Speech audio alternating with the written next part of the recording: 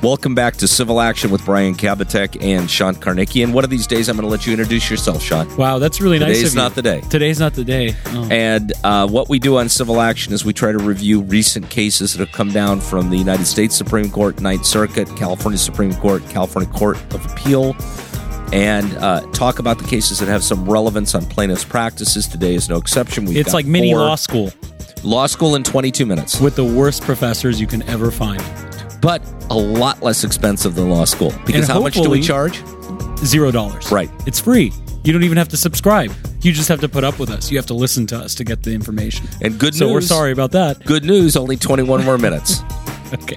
Feels like an eternity. Okay, today we have a set of 4 cases we're going to talk about. We have a California Court of Appeal case that has to do with trail immunity. It's the second time we're talking about trail immunity. So I thought it was trial immunity. Trail immunity. Nope, it's not trial immunity. Then we're going to talk about the standard for gross negligence and immunity when it comes to an accident. Dangerous condition, public property. That's right. And then you're going to find out about things that Brian nor I cannot do, like racing cars or things like that. Then we're going to talk about a United States Supreme Court case, which I hear is like one of the higher courts in the Highest country? court in the country. Highest, wow. Based in Washington, D.C. Wow. And that has to do with the Discovery Rule and Fair Debt Collection Practices Act. And then lastly, we have another California Court of Appeal case that has to do with the single employer doctrine and sending and a religious organization.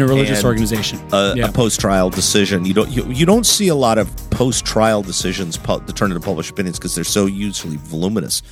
But more often than not, it's a pre-trial decision, a summary judgment, demur, something like that ends the case up in the court.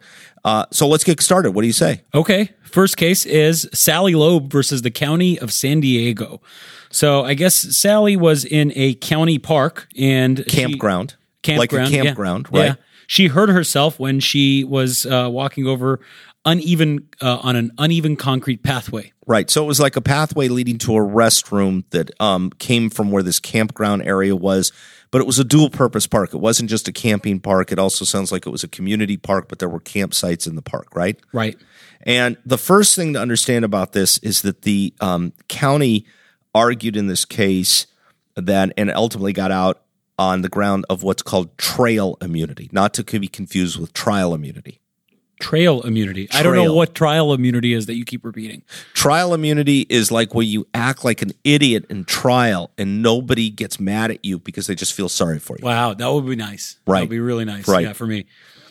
So trail immunity. Government Code Section 831.4. Has a couple of important aspects to it. And the basis of the basis for it is it's supposed to encourage governmental entities to open up their property so that the public can use the property, right? Right. And the standard for the use of that property is any type of, there's different sections, but the relevant one here is a road which provides access to fishing, hunting, camping, hiking, riding, water sports, recreational or scenic What water activity. sports take place in the restroom? Because that's where this trail led to. But here's the real problem. That's a whole different can of worms, Brian. I don't know if that's appropriate. That's not. This is a family show.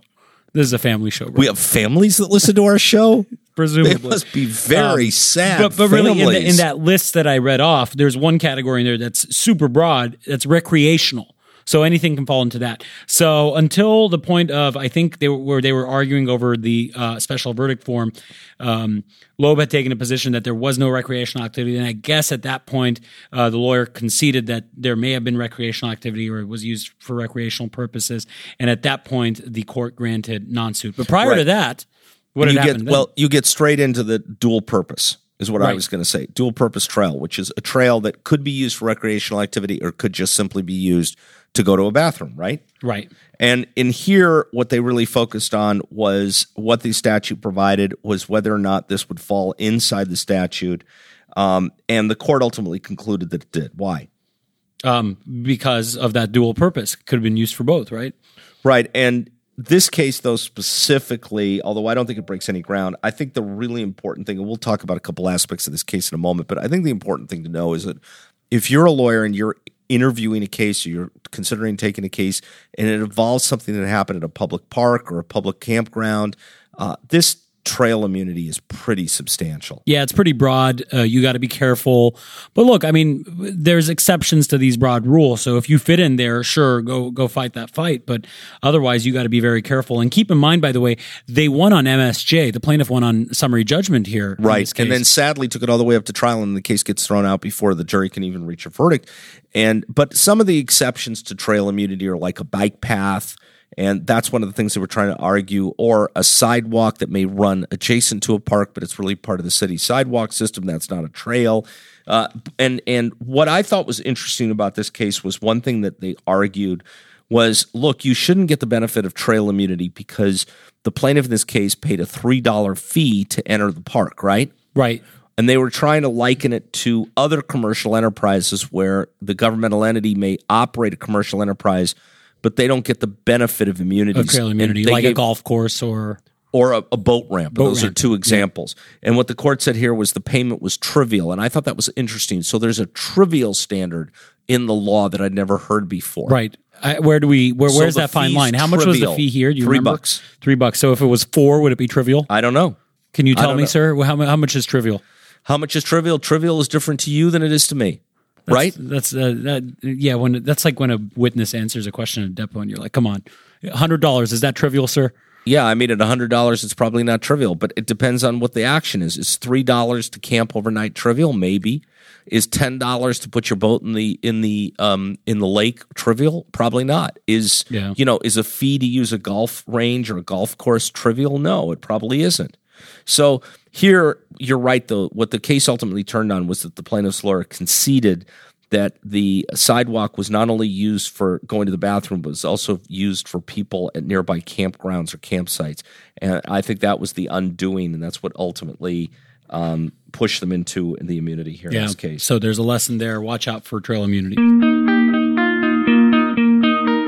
All right. Next case is Kim versus County of Monterey, and this involves the Laguna Seca Raceway in Monterey County, right? Yeah, where they shut it down sometimes, and they have private events there. Right, hire it out to private events. That's right. You and I can go there and race our cars at 130 miles an hour. 140. You're actually allowed to drive as fast as 140 miles an hour, and and then you can also use motorcycles. Right. And I think where this poor fella got injured was on a motorcycle, maybe going 140 miles an hour. Would you take your motorcycle there, Brian? I don't have a motorcycle, and you should be grateful I don't have a motorcycle. That's probably a good thing. Yeah, that's probably a good thing. I would not take a car there. I would not take a motorcycle there. I wouldn't take a bicycle there.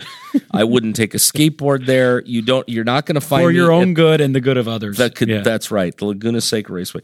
But obviously, the first thing that strikes you when you look at this case is this is an inherently dangerous activity, right? So you think assumption of the risk. Assumption of risk, and there's releases. But let's back up the facts here. It's a raceway. It's actually a professional track, and they have apparently a drainage problem at the track. And when it rains, they have some drainage issues. When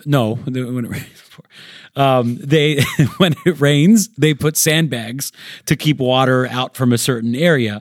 And poor Mr. Kim. And where did the sandbags come from? Because I read this in the opinion from the county. Beach. Oh. No, from the county. Oh. The county actually gave him the sandbags to use. Okay.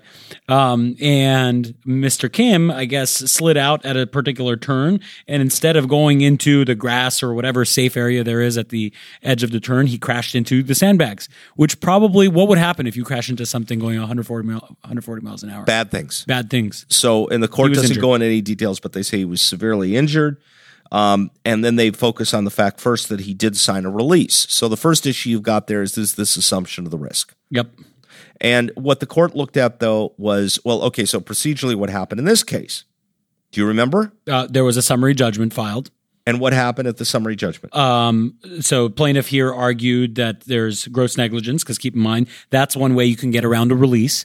And they had an expert who presumably submitted a declaration, said that their conduct didn't meet the standard of care. Well, more than that, they said that it actually violated the standards that have been set for these kind of private race courses or these kinds of private race events, right? Yeah. And the other side had no rebuttal evidence to present. No rebuttal expert, no rebuttal to that whatsoever. They simply went on the grounds that they can't have a legal obligation here. Yeah. And so this case comes back after summary judgment. It goes up to the Court of Appeal on summary judgment. And the first thing they look at is whether or not the governmental entity can be liable for a dangerous condition. And of course, under certain circumstances, they can be. What are those circumstances? I'm glad you asked, Sean. When they increase the risk inherent in an activity. And there's negligent or wrongful conduct on behalf of the public entity, right? Right. And or there's constructive notice of a defect. Right. So if the defendant's able to affirmatively demonstrate that the plaintiff can establish that there's any kind of ordinary negligence, at least as a threshold, they're done. So what are the standards, Sean? Back to law school, because this is 22 minutes of law school.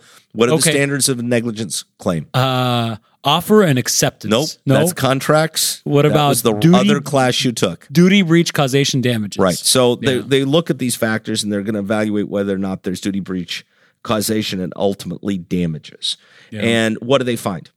They find that there is. Every element is met.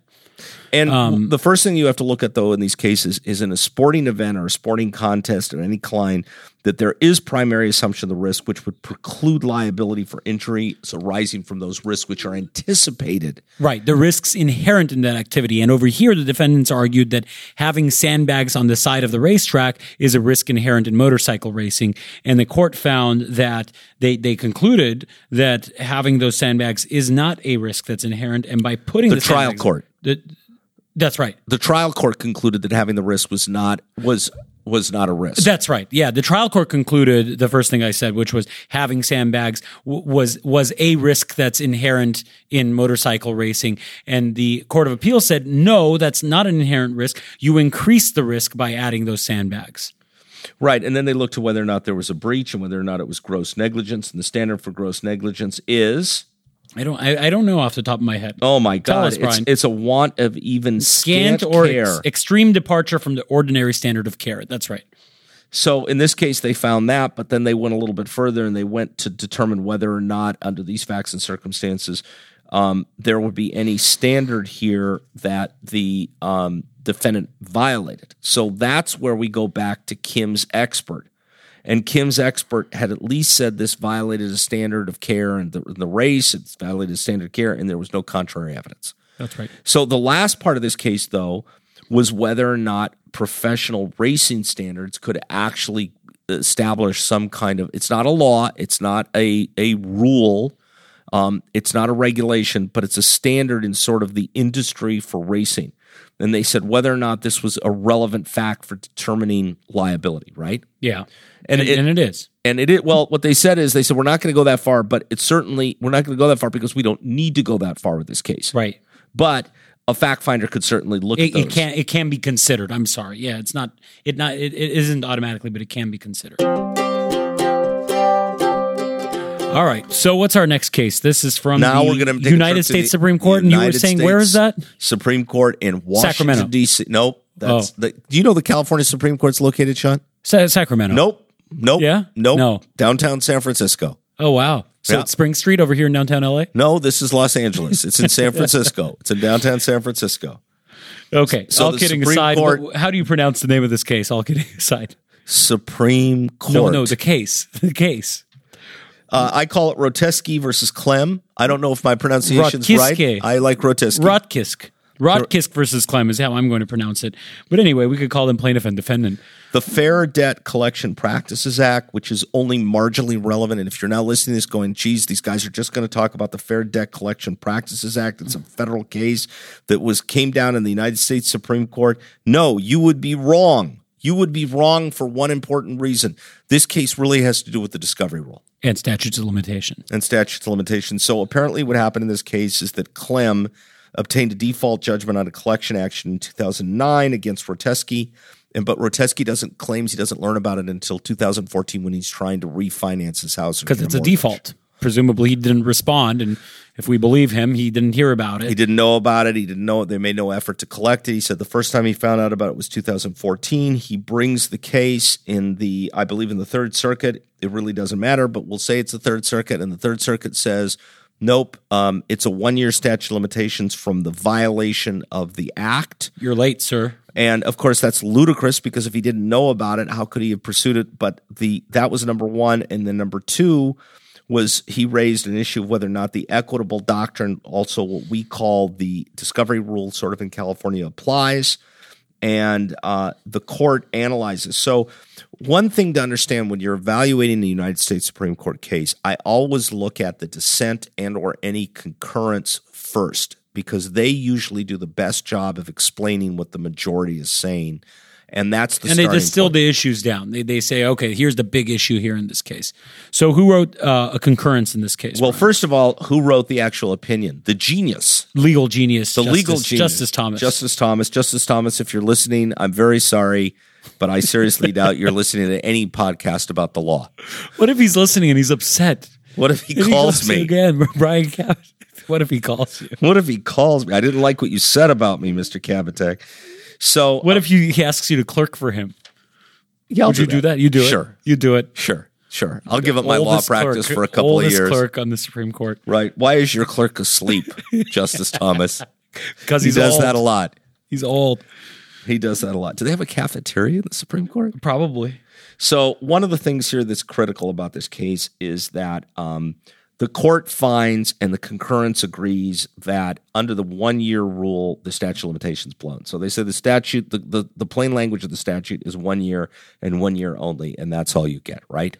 And it doesn't have, in the statute at least, an exception for or 1 year from discovery or something. So this plain language, 1 year. That's it. Right. So what really comes down in this case is the concurrence written by Justice Sotomayor. She says, look, I'm going to agree with the opinion in its entirety because I don't think that Rotisky, the petitioner, raised the issue in both the Court of Appeal or in his petition for certiorari. And if you don't raise it there, you don't get to assert it. So I don't believe that he has the grounds and standing in this case. However, she goes on to say, I don't agree with the majority that there's some sort of bad omen on these discovery rules. Now, the court never holds a discovery rule doesn't apply.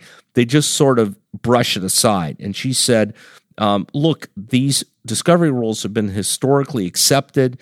They're usually based on fraud. But in this case, Rotisky didn't raise it, so he can't bring it. But then you go to Justice Ginsburg, who writes the dissent, right? Yeah, and she disagrees, and she says, well, first of all, Justice Sotomayor, he did raise it in his petition for cert, and here's where it is. Yeah, and which he even cites that he writes about the discovery rule applies to FDCPA, that's the Federal Debt Collection Act, claims based on false misleading, and she cites to it. And then she says, I don't agree that he forfeited in his petition for certiorari because his brief advocated the court to adopt a general applicable discovery rule, and she actually quotes it.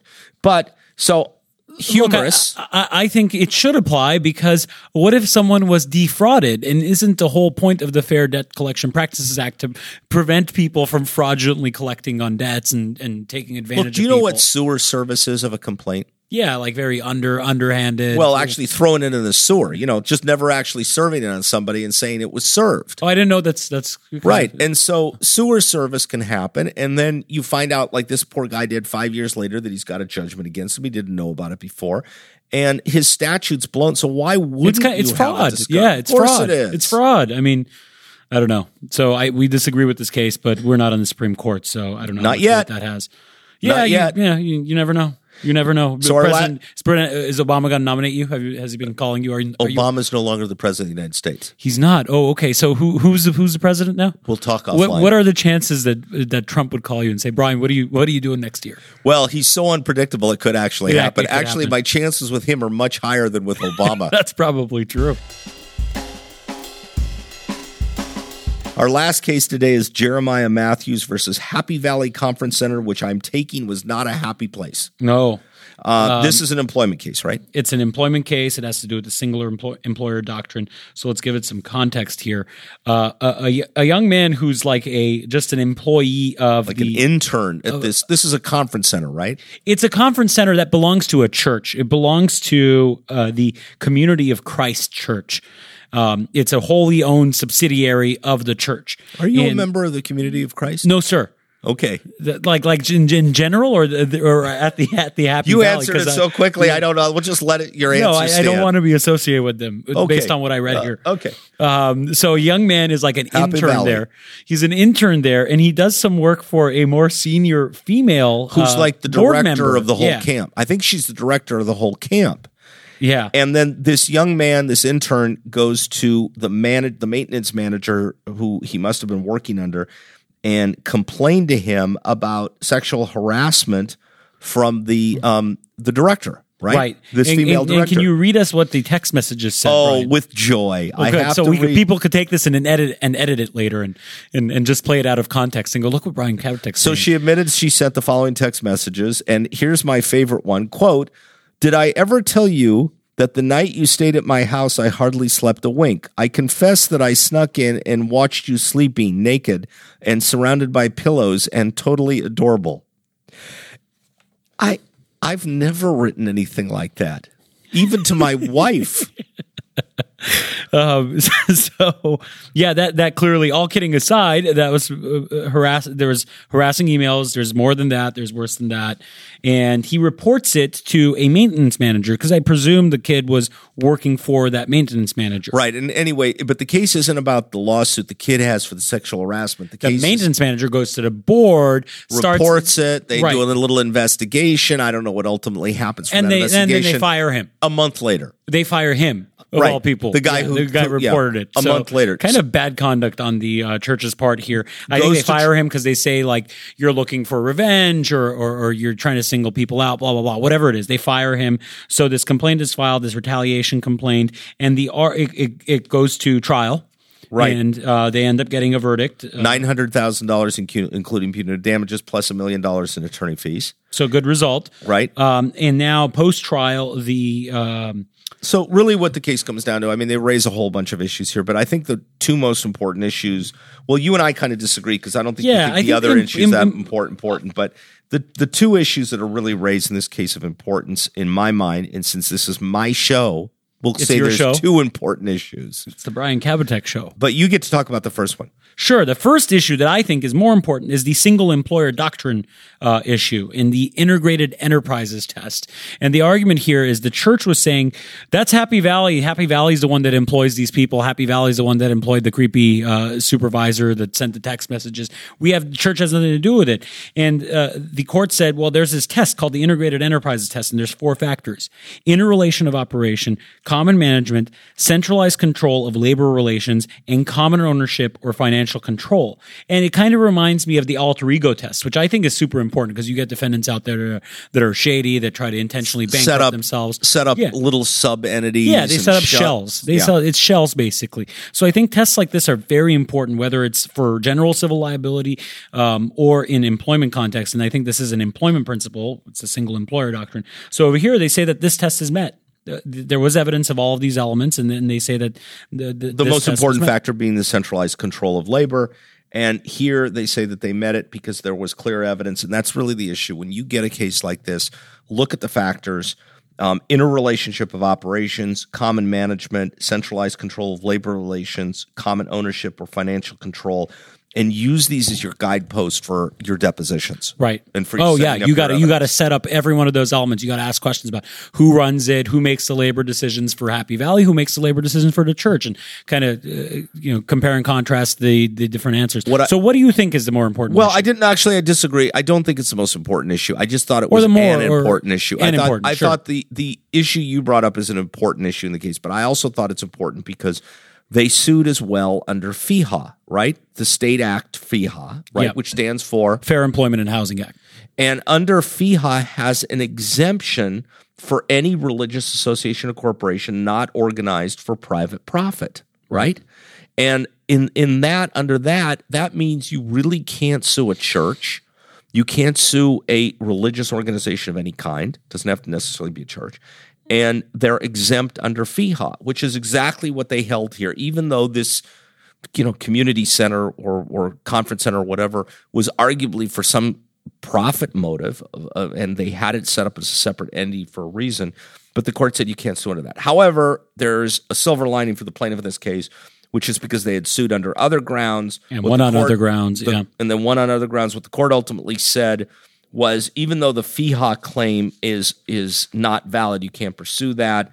The ultimate claims and the jury findings were sufficient to establish the other grounds and the other causes of action. The punitive damages stand, the compensatory damages stand, and the attorney fee stands. So, and then to add insult to injury to the poor defendant, at the end, not only did plaintiff win, but plaintiff is also entitled to his costs on appeal, and costs on appeal always include attorney fees. Happy Valley's probably not so happy. Not so happy anymore. In fact, they may actually belong to the plaintiff now. So that's all we got for today, Shant. I thought that was pretty good. I think stuff. We learned a lot. And I hope you all learned. I hope you listen to our next podcast that we have. We really like to hear from you. If there's topics you'd like us to cover, we'd love to hear. And Sean, where can they find us? They can find us online at kbklawyers.com. They can find us on iTunes, I think, or Spotify and other places. And I hear Podbean, which I hadn't heard of, but it's apparently a very popular place for podcasts. Quite the thing. Shows how much I know. But yeah, please tune in again, and we'd love to hear your feedback. And thanks for checking us out.